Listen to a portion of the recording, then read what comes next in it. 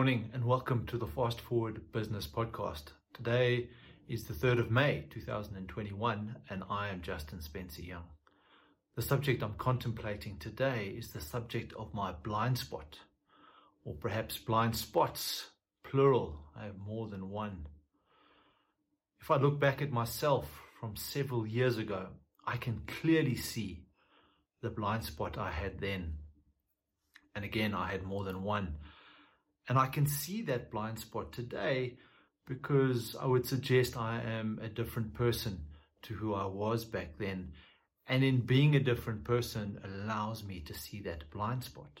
Because the question, what is your blind spot, is in fact an oxymoron. How can you see your blind spot? The very nature of it is that you can't see it. But I would like to know my blind spots of today. What is it that I'm not seeing? As an entrepreneur, I'm really interested to find out because I think it can help me be better at what I do.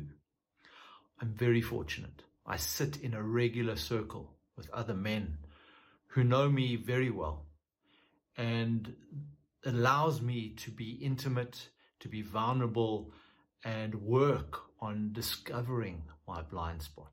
It's not easy, and it fills me with fear, the thought of doing it. But I do it anyway. And you might say, well, why bother?